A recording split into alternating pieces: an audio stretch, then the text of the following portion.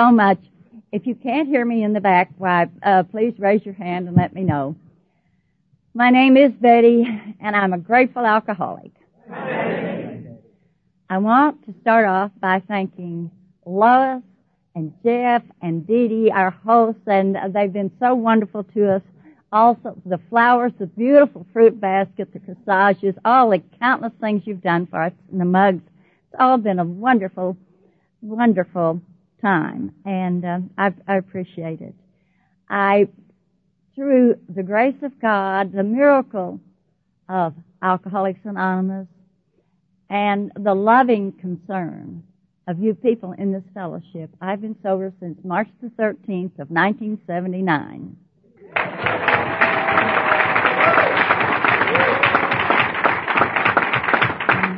For that, my husband and I are truly grateful. I think of March the 13th, 79, as the day I started to become recycled, because that's what happened to me. It happened to be the anniversary, the first meeting of Alcoholics Anonymous in our little town of Nocona, Texas, of 3,000 people. And through different circumstances, I'm the only one who celebrates that anniversary as my birthday also. And there's a reason for that, which I'll tell you later. I qualified as an Al-Anon before I came in, and I could have qualified as an Alateen had I known about such a program. And now that I'm in AA, I think of myself as a triple winner in my own family group. You know, I can have a call meeting whenever I want to, but it would be pretty dull. Now, I want to say this about Al-Anon. It is extremely helpful to me. I get a lot out of Al-Anon. And, of course, AA has to be my primary program because that is a matter of life and death, as we all know. But I get a lot from Al-Anon, and I hasten to say anyone who does not really appreciate Al-Anon is simply not aware of its blessings, and I know that. And having said that, though, I want to share with you this joke that an Al-Anon that I know likes me to tell. I won't mention his name, but anyway, this is a joke. Maybe you've already heard it, but anyway, he said, do you know why Al-Anons always close their eyes when they make love? And I said, well, no, why would they always close their eyes when they make love? And he said, it's because they can't stand to see an alcoholic having a good time.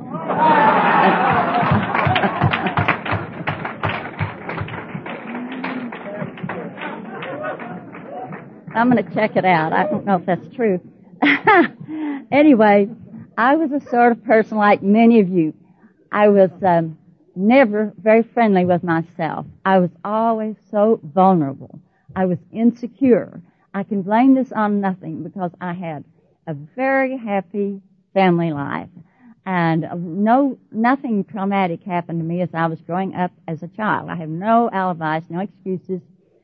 But I was like a lot of you. I never felt very comfortable around other people. So I one time read a quote by E.E. Cummins, and as young as I was, I knew exactly what he was talking about when he said, everywhere I go too, and that spoils everything. And that was the way I felt. And you know, when Groucho Marx said, wouldn't dream of joining a country club that would have me as a member, I could understand that too. Well, I don't want to stand up here and have you think that I was an alcoholic for 20 years and finally came into the program. I drank many years before I was an alcoholic. My husband and I were drinking partners. We had a lot of fun for a lot of years drinking and partying and so on. Well, the day came when I did cross over the line. But anyway, as I was growing up, I had a lot of honors that came to me. But no matter what happened to me, my self-esteem never varied. Nothing ever made me feel better about myself. And I could blame that on nothing except maybe my genes. I don't know what. But I want to tell you this. It's a very important point to bring out, I think, in my story. as I got older, I went into a work of love and service for 1 year, and during that year, I decided not to drink. I was very active in this work of love and service. And I decided on my own not to drink. I didn't mention it to anyone else, and I had no trouble staying with it. And during that year, it was a miraculous time in my life. I had such a time of peace. Maybe you've heard of the book In Tune with the Infinite, or it's the same as being in harmony with the universe. And I really lived that year in that wonderful, wonderful frame of mind, the Spirit of God consciousness and so on. Well, I lost it. And I have, to this day, yet to recover it to that degree. But I was going to press on and hope to recover it completely. Bob and I were dating. He was stationed at an air base in Clovis, New Mexico, where my parents lived. And we started to date. And I wanted to meet his parents before we married, of course. And so we flew to Akron, Ohio, and his parents met us at the plane. And they were wonderful to me from the very beginning. My parents had read a lot of the same books, and I had read a lot of the same books that they read. We had a lot to talk about. We just hit it off. And very shortly had a love affair with each other. I loved those people dearly, and they treated me as a beloved daughter. To have known them will be a blessing all my life, truly. Well, they started talking this very day about a meeting they were going to that night at King's School. I had no idea. This was in the early 40s, and I had no idea what they had reference to, so the first time I had an opportunity, I went to Bob and I said, "What are they talking about, a meeting at King's School?" And he said, "Oh, it's an organization that my father helped co-found." So I didn't know any more than when I asked the question. So I went that night to this meeting at King's School. Now, King's School is an historical place, but you know, when you're in the midst of history, you don't know it at the time. And so I didn't know it, but and I had never heard the words Alcoholics Anonymous in my life in New Mexico. Well, as I sat down there, a dentist from Cleveland got up to talk, and it was one of the most dramatic moments of my lifetime ever, because he is standing up there talking about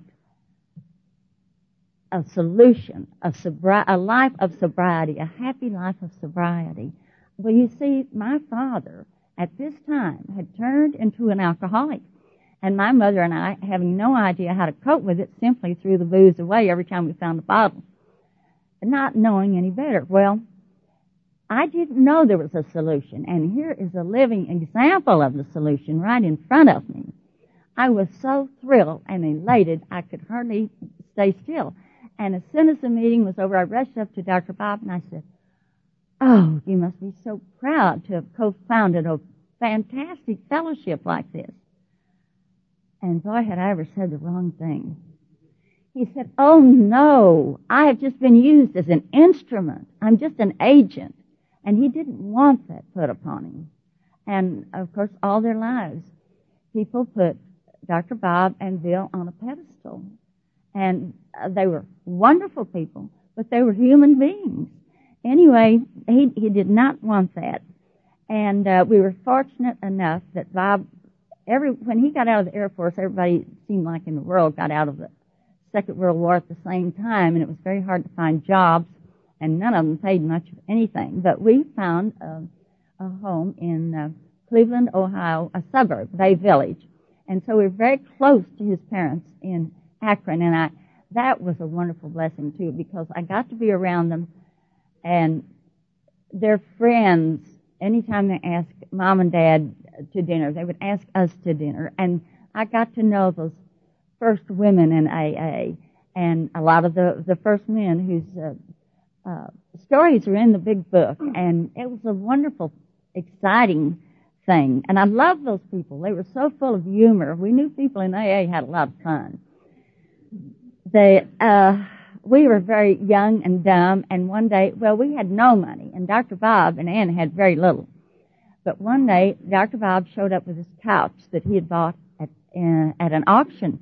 It was very beautiful. It was covered in silk, burgundy and gold, and it was just stunning. And Bob and I, as I say, we were young and dumb, and we'd always wanted some sectional furniture. So Bob got out the saw, and he sawed it in two. Well, that meant that he had to build some more legs for it, you know. And it also meant that I had to cover it because the ragged silk was just hanging there. And so Bob said I bought some material that looked kind of like mattress ticking. But actually it looked to me more like awning material. Big blue stripes, you know, about this wide. And we put that on it. And to my amazement to this day, neither Mom nor Dad ever said a word about that. You know, that is really restrained. I'd have killed my kids. I really would have killed my kids if they had done something like that. Anyway, we had so much fun, and they were full of humor and laughter and sharing, and we played bridge, and Dad and I would play gin rummy and yell at each other at these lousy discards we got, and we just had a lot of fun. And I couldn't tell you all the wonderful things they did, but this was a time when I got to see Mom with these women that she worked with, and they would come to the house. She was on the phone all the time, and she nurtured these people. She just attracted them just like a magnet. And I saw her pray with those women. And she could see the need for the spouses. And she fulfilled that need in every way that she could. She was fantastic. She really, I've never known a person as much like a saint as she was. I heard so patient. So I saw her one day. She had a little crease, a little worry frown in here. Only time I ever saw it. And she walked upstairs, and she came back down in about 10 or 15 minutes. And I looked at her face, and I knew just as if she had told me she'd been up there having a quiet time. And her face was so serene. I knew exactly what she'd been doing. And of course, Dad was a wonderful person too, and he had a great sense of humor. And he was a very profound person, too, and very seeking spiritually. Read a couple of hours every night. He had insomnia, so he did that. Well, anyway, I would never dream of telling his parents that my father had just developed a drinking problem. I wouldn't have thought of doing that, and I didn't tell Bob, but he didn't know. So I made up my mind I was going to go home with a big book for sure. So when we left there, I rushed up to my mother at the house, and I said, Mother, we have the answer. We can help Dad. And we ran excitedly to tell my father this fantastic news. And guess what? He was not nearly as enthusiastic as we were. But it was not too long until he was ready for help. I know one day Mother called me. He had gotten fired from his job, and he did what I thought was a very darn good thing to do. If you're going to drink on the job, he got his own business started. So, you know, he could handle it how he wanted to. He had a gift shop. He had Indian jewelry and blankets and a bunch of little junk and trinkets and so on. Anyway, it was a nice little gift shop. And she called me one day and she said, honey, I think you better go down to your dad's shop because I think he's in terrible shape. So I went down there, and there were 2 Air Force officers in there at the time, and they neither knew nor cared that I was related to this man. But one of them looked at the other one. My father was in as bad a shape as I had ever seen him, the worst. And he was barely able to stand. And one of the men looked at the other and said, isn't that just repugnant? Isn't that just repulsive to see someone in that shape? And they talked about that. And of course this hurt me. But I wanted so badly to say, I see what you see, and I understand what you think. But if you knew the inside of this man that I knew, you wouldn't feel quite that way. Because, see, for all these years, my father had been sober. He had a great sense of humor. He had spiritual depth. And he had so many great things going for him that when he did become an alcoholic, I think I do not have the scars that an alcoholic person normally has in that type of a family. Anyway, when I went home with that big book, it was not long before he was ready for help, and there were no treatment centers at that time, or if there were, we certainly had no $10,000 or $20,000 for him to go to a treatment center. But I heard about a place our family physician told me, and I drove him to Denver. And it turned out it was a sanitarium, but I don't know this. And so I left him overnight. I went back the next morning. I said, "What kind of a night did you have?" And he said, "Not too good. People running up and down the aisle screaming, etc." And he said, "Betty, they took my clothes, my razor, everything." Well, I got to talking around. I found out that I had inadvertently committed him to an insane asylum. And I thought, he will never believe I did this accidentally. I didn't mean to. And so it was 8 o'clock in the morning. And this is why I tell this story. I said, "Dad, you get your things packed and I'll take you out of this place." And he said, "Betty, as early as it is, 2 AAs have already been to see me and talk to me, and I'm going to be all right, and I'm going to stay." And if they had not come that early, before 8 o'clock, to talk to him, out of ignorance, I would have taken him on home. So, to make a long story short, he and another man started the first group in New Mexico. But those two men that came to visit him at 7:30 in the morning never knew how that 12-step turned out. And so many times we don't know how our 12-step turns out till later on. And to this day, I bless those two men because of what they meant in my life. And when my father passed away, some years later, people came up to me and said, "He's alive today in the hearts of hundreds of people he'd counseled." He's counseled. And so, it turned out to be a very happy story. Well, it may have occurred to you by this time, knowing and loving Dr. Bob as she did, knowing and loving her father as she did, and having seen a little of AA, how did she come to be in AA? It's a good question. The only answer I can give you is, for all we know, maybe one of Ben Franklin's kids got electrocuted flying a kite. We don't know. But certainly that was how I ended up. Bob and I were drinking partners, as I said before, and alcohol entered our house a guest. And then, over a period of time, it became the host, and then it became the master. Well, I found out what the night terrors were, and I found out what this doomsday feeling was in the middle of the night, knowing something terrible was going to happen, but I didn't know what it was. Well, when I met you people and heard you talk about impending doom and everything else, I knew exactly, I could identify exactly with what you were talking about. And, if you have an addiction, you get in a cocoon with nobody but your own self and your addiction. And it's like a web that's made out of steel cables that you can't fight yourself out of. It starts out like a spider web and then ends up as a steel cable, and you are helpless under it, even if you want to be out of it. Well, it's total self-concern, total self-centeredness. At least it was in my case. When you are shackled to the bottle or to any other addiction, you have no freedom. That is one of the things for which I'm most grateful in this program. The addiction told me how to write my checks, never to the liquor store, always at the bank or for more than I needed at the grocery store and so on. I was a closet drinker as much as it was possible to be. And it taught me how I withdrew. I had no freedom. I withdrew from society. I stayed in the closet. I had Skid Row on the living room couch, and I've got one of the dullest stories I've ever heard, but that's what it was. I can't add to it. And I tried to keep it as quiet as I possibly could, because as my kids, we have 2 sons and 2 daughters, and as my kids were growing up, I taught Sunday school.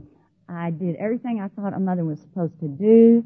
The PTA business, the room mother for all 3 of them. I had 3 PTAs to go to.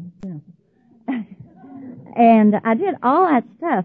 Well, when my addiction got going good, one time we went to France, and Bob said, we saved our money and finally made it. And one day he said, let's buy a bottle of Pernod. And I said, what's that? And he said, well, it's a liqueur. And I thought, okay, as long as it wasn't beer. I didn't care anything about beer.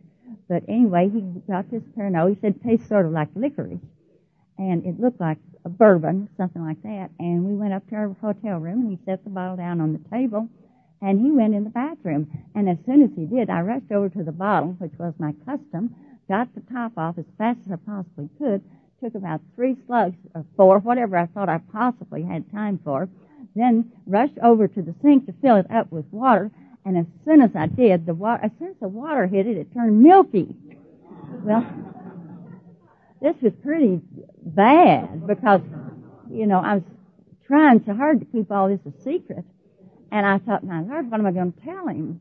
This has never happened before. What will I say? And he walked out and he looked at me and he said, Betty, did you put water in there, in that Pernod?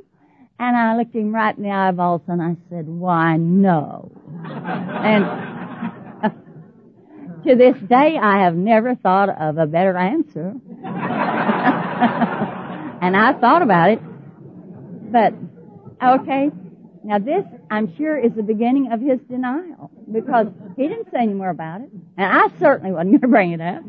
Well, anyway, when I realized that I had crossed over the line, that I was an alcoholic, I can't imagine really anybody coming in through those doors and surrendering without knowing they're an alcoholic for sure. I tell you, there was no doubt in my mind before I walked in.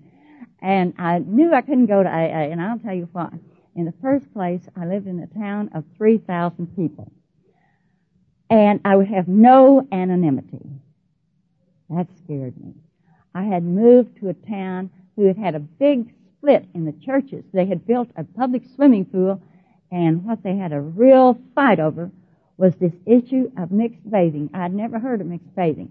But mixed bathing is when the men and the women go in the swimming pool at the same time. I never forgot that. And I thought, my Lord, if they found out I was an alcoholic and a woman on top of that, there is no telling what they'd do to me. You could see how scared I was and why I was so scared. And, of course, I had pride. I was supposed to be a respectable lady. And, of course, it was just pure luck that I never got a DWI. But anyway, pride, can be a real killer, too. And I had to totally lose my pride before I walked through those doors. Also, I thought, because of Dr. Bob, who, of course, was long gone many years before, in 1950, and my father, who was long gone, I thought that made it more difficult for me. Anyway, there were all these reasons why I couldn't possibly go into AA, and I did not until I was totally without hope. And I thought, I don't care if they put it, I wish they would, just put it on the front page of the newspaper the next day, because I knew people would drive by and see whose car was at the AA meeting. I knew all that stuff, see. Well, but first, you see, when I decided that I was an alcoholic beyond backing up, I was only going to get worse. You'd think the first thing I did was think, okay, I'll give up and go to AA. That was not, the first thing I did was think, okay, now I'll cover this up. I will keep my house as good as I can. I'll keep myself looking as good as I can. I had a horror of people thinking I was a drunken slob, or emotionally unstable. That was another no-no.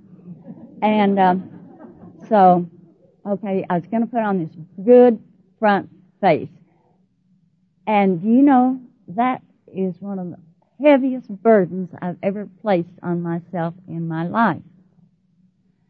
I had had so many spiritual blessings in my life, especially during that 1 year I told you about that it was like privileged information.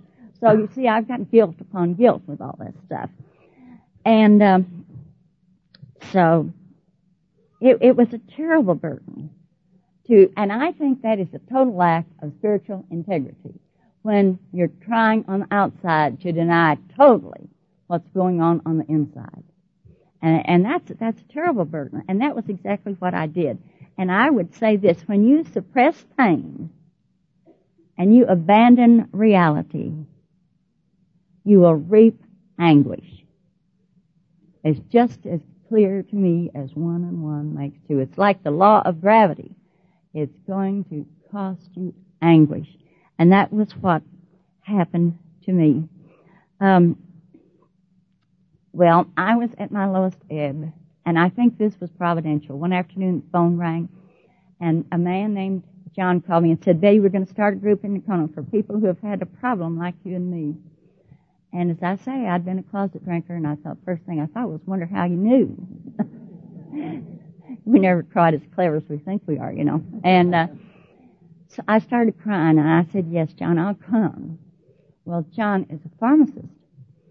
And went to the first meeting that night, and the first thing I saw when I walked in was this old pamphlet that says, so you think you're different. And I thought, oh, what if everybody else thinks they're different, just like I think I'm different, and we're all just alike because we think we're different.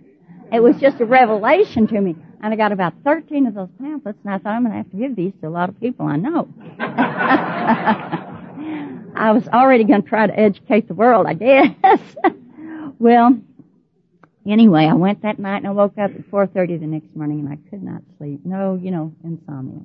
Well, I thought, you have really done some dumb things in your life, but this time you have really ripped your rompers. There is no way in the world you can go 24 hours without a drink, because I don't like to tell it, but it's the truth. By this time, I was drinking at least every couple of hours. I was having to drink day and night. This was with the knowledge that it was not going to make me feel a bit better. This was to satisfy the physical craving, knowing it was not going to give me a lift even. And I thought, I can't possibly go 24 hours.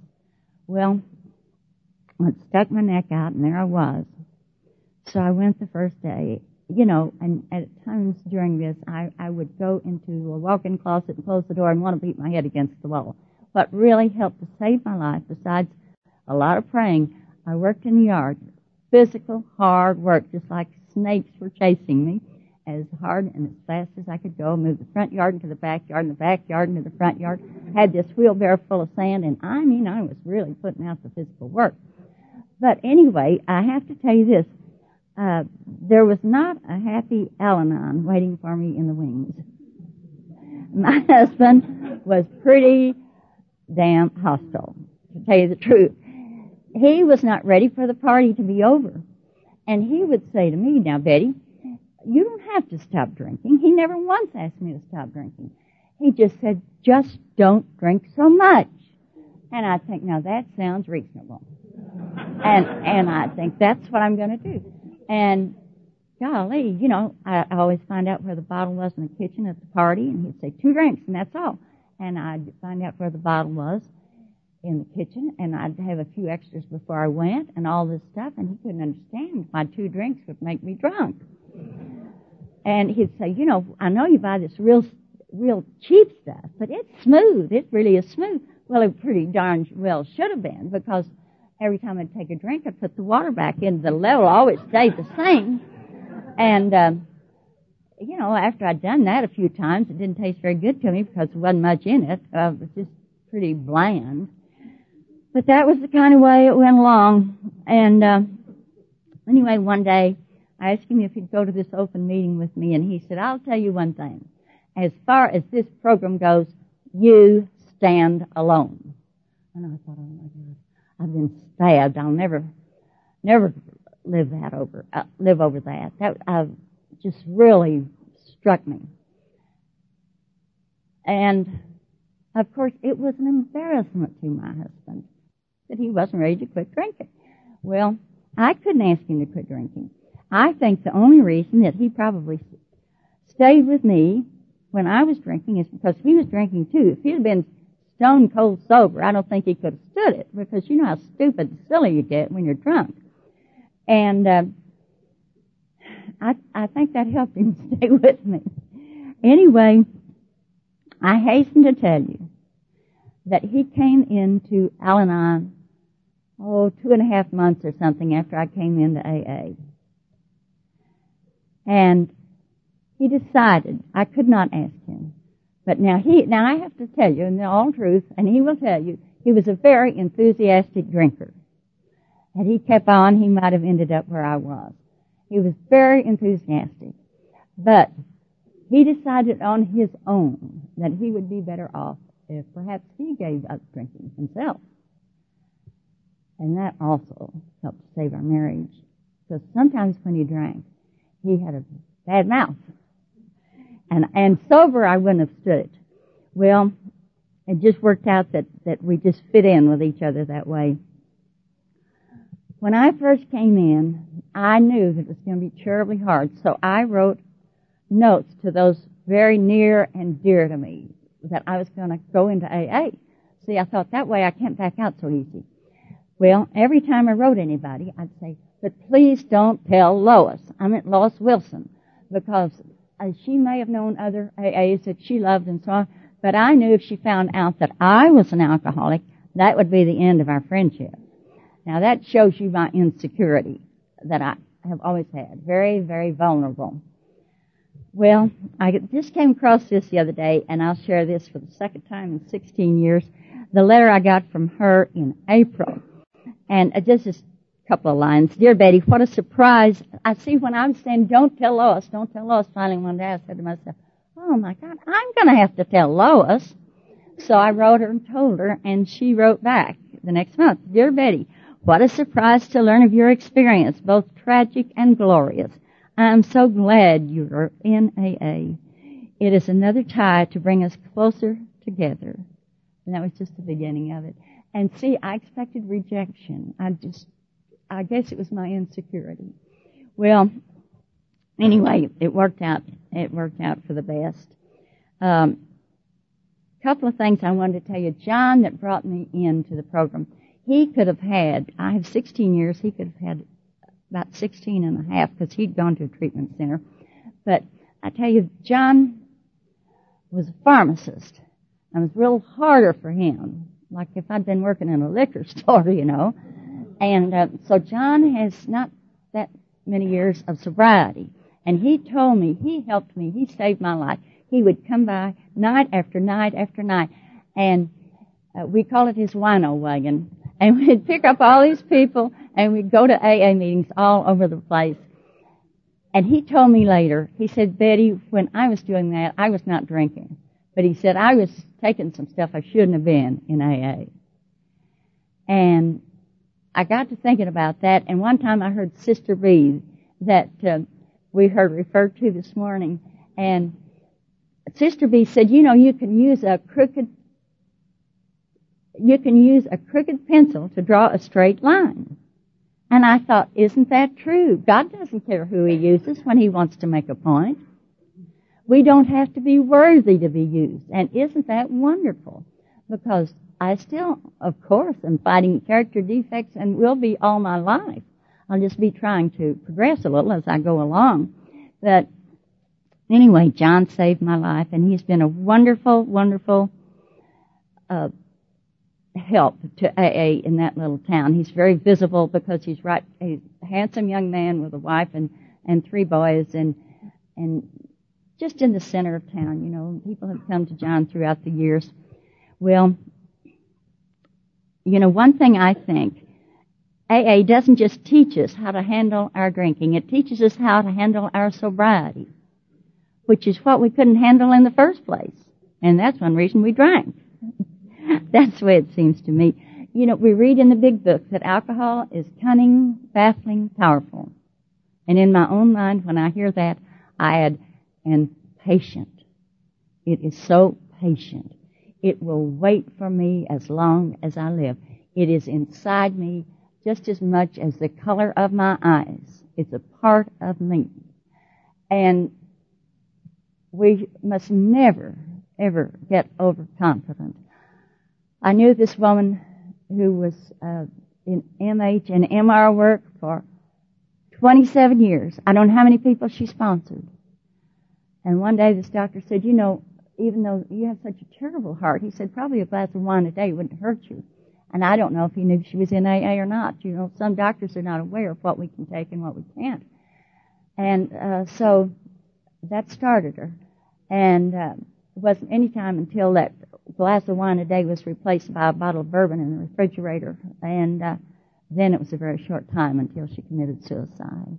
And she had 27 years. Overconfidence is a real killer. Now, my friend General Custer told me that.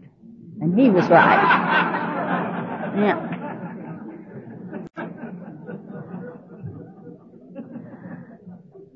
I have heard some people say, if you have a slip, you've probably planned it subconsciously. Now, that may be true sometimes, but I can only speak for myself when I tell you what I have to say. I don't feel that way about it for myself. To me, I could be walking down the street and it could hit me just like a rattlesnake standing in front of me, just like that, and I would be gone. I think it could sneak up on me just like that. I think I will always be vulnerable to it. And the closer I stay to the program, the less vulnerable I'm going to be. And I need what you people have to tell me and to share with me. Bob and I heard a woman say one time, the person I was will drink again. And we thought that was one of the most profound statements we'd ever heard, because the person I was will drink again. If I don't stay close to this program, I'm going to gradually become the person I used to be. And that person is going to be the same old Betty that used to drink, and I will drink again, and I know it. Well, also, I like to share this thought. When we say the Lord's Prayer, we say, give us this day our daily bread. And you know, daily bread is fresh bread. I think we need to keep it fresh every day. My father sent me a poem, and the last few lines of it go like this. And I always think of the co-founders when I think of this poem. It's not what we add to the temple past, but only how well we hold it fast, how grateful we keep it green. And you know, gratitude is a marvelous insurance policy, and it helps to keep our program green, in my opinion. If you ever hear somebody say, well, I tried AA a couple times and I didn't like it, to me that's like hearing someone with terminal cancer say, I tried chemo and I just didn't like it, so I didn't go back. It's just as fatal. Well,